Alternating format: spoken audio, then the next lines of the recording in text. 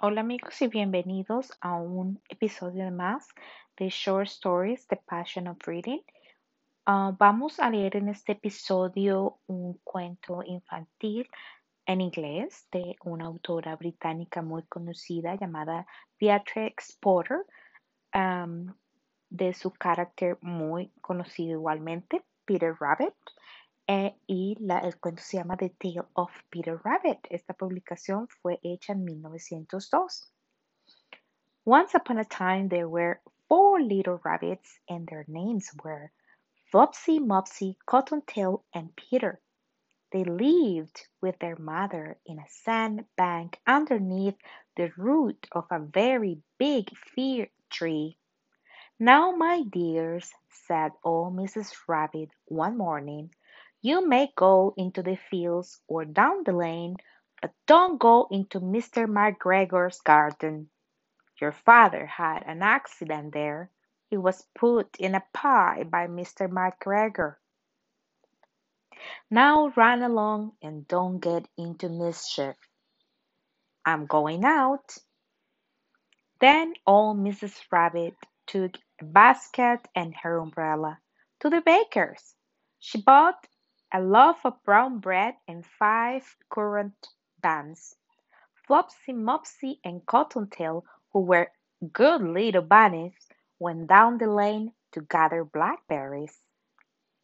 But Peter, who was very naughty, ran straight away to Mr. McGregor's garden and squeezed under the gate. First he ate some lettuce and some French beans, and then he ate some radish. And then, feeling rather sick, he went to look for some Percy. But round the end of a cucumber frame, whom should he meet but Mr. McGregor?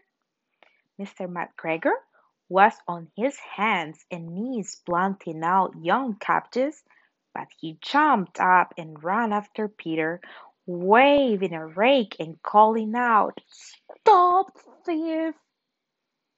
Peter was mostly dreadfully frightened.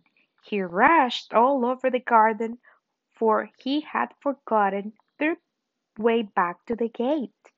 He lost one of his shoes among the cabbages and the other shoe among the potatoes.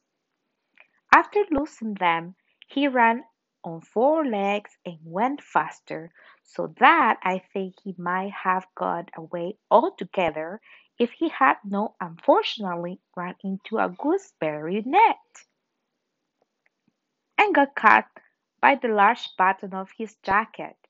It was a blue jacket with brass buttons, quite new. Peter gave himself up for lost, and shed big tears, but his sobs were overheard by some friendly sparrows, who flew to him in great excitement and implored him to exert himself.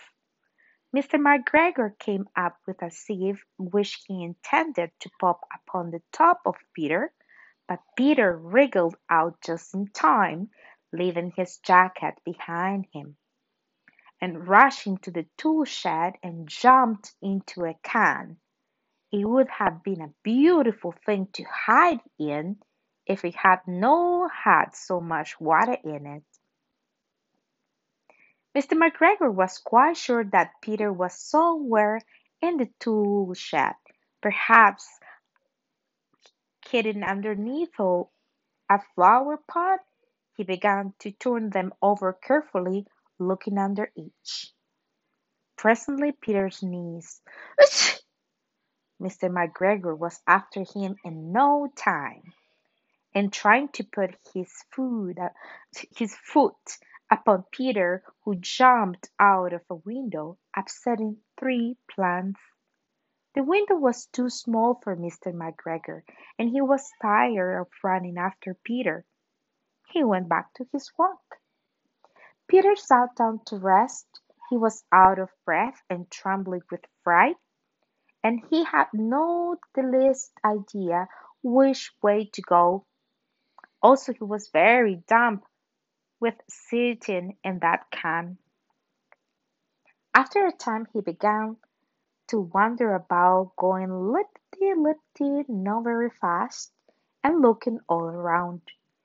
He found a door in a wall, but it was locked and there was no room for a fat little bunny to squeeze underneath. An old mouse was running in and out over the stone doorstep, carrying peas and beans to her family in the wood. Peter asked her the way to the gate, but she had such a large pea in her mouth that she couldn't no answer. She only shook her head at him.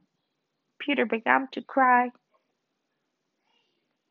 Then he tried to find his way astray across the garden, but he became more and more puzzled.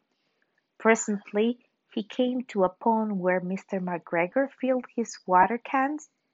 A white cat was staring at some goldfish. She sat very, very still, but now and then the tip of her tail twitched as if it were alive. Peter thought it best to go away without speaking to her. He had heard about cats from his cousin, little Benjamin Bunny. He went back towards the tool shed, but suddenly, quite close to him, he heard the noise of a hoe screech, scratch, scratch, screech. Peter scuttered underneath the bushes, but presently, as nothing happened, he came out and climbed upon a wheelbarrow and peeped over. The first thing he saw was Mr. McGregor hoeing onions. His back was turned towards Peter, and beyond him was the gate. Peter got down very quickly off the wheelbarrow and started running as fast as he could go, along a straight walk behind some black currant bushes. Mr. McGregor caught sight of him at the corner, but Peter did not care. He slipped underneath the gate and was safe at last in the wood outside the garden.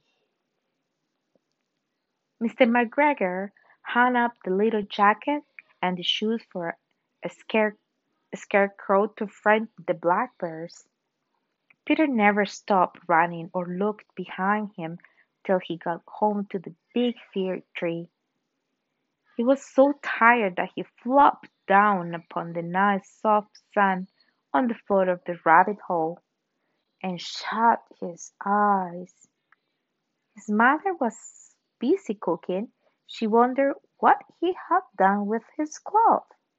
It was the second little jacket and pair of shoes that Peter had lost in a fortnight. I'm so sorry to say that Peter was not very well during the evening. His mother put him to bed and made some chamomile tea, and she gave a dose of it to Peter. 1 tablespoonful to be taken at bedtime. But Flopsy, Mopsy, and Cottontail had bread and milk and blackberries for supper. The end. Bueno amigos, espero les haya gustado, les haya agradado y haya sido una buena práctica para nuestro listening. Hasta la próxima. Thank you. Au revoir. Bye bye.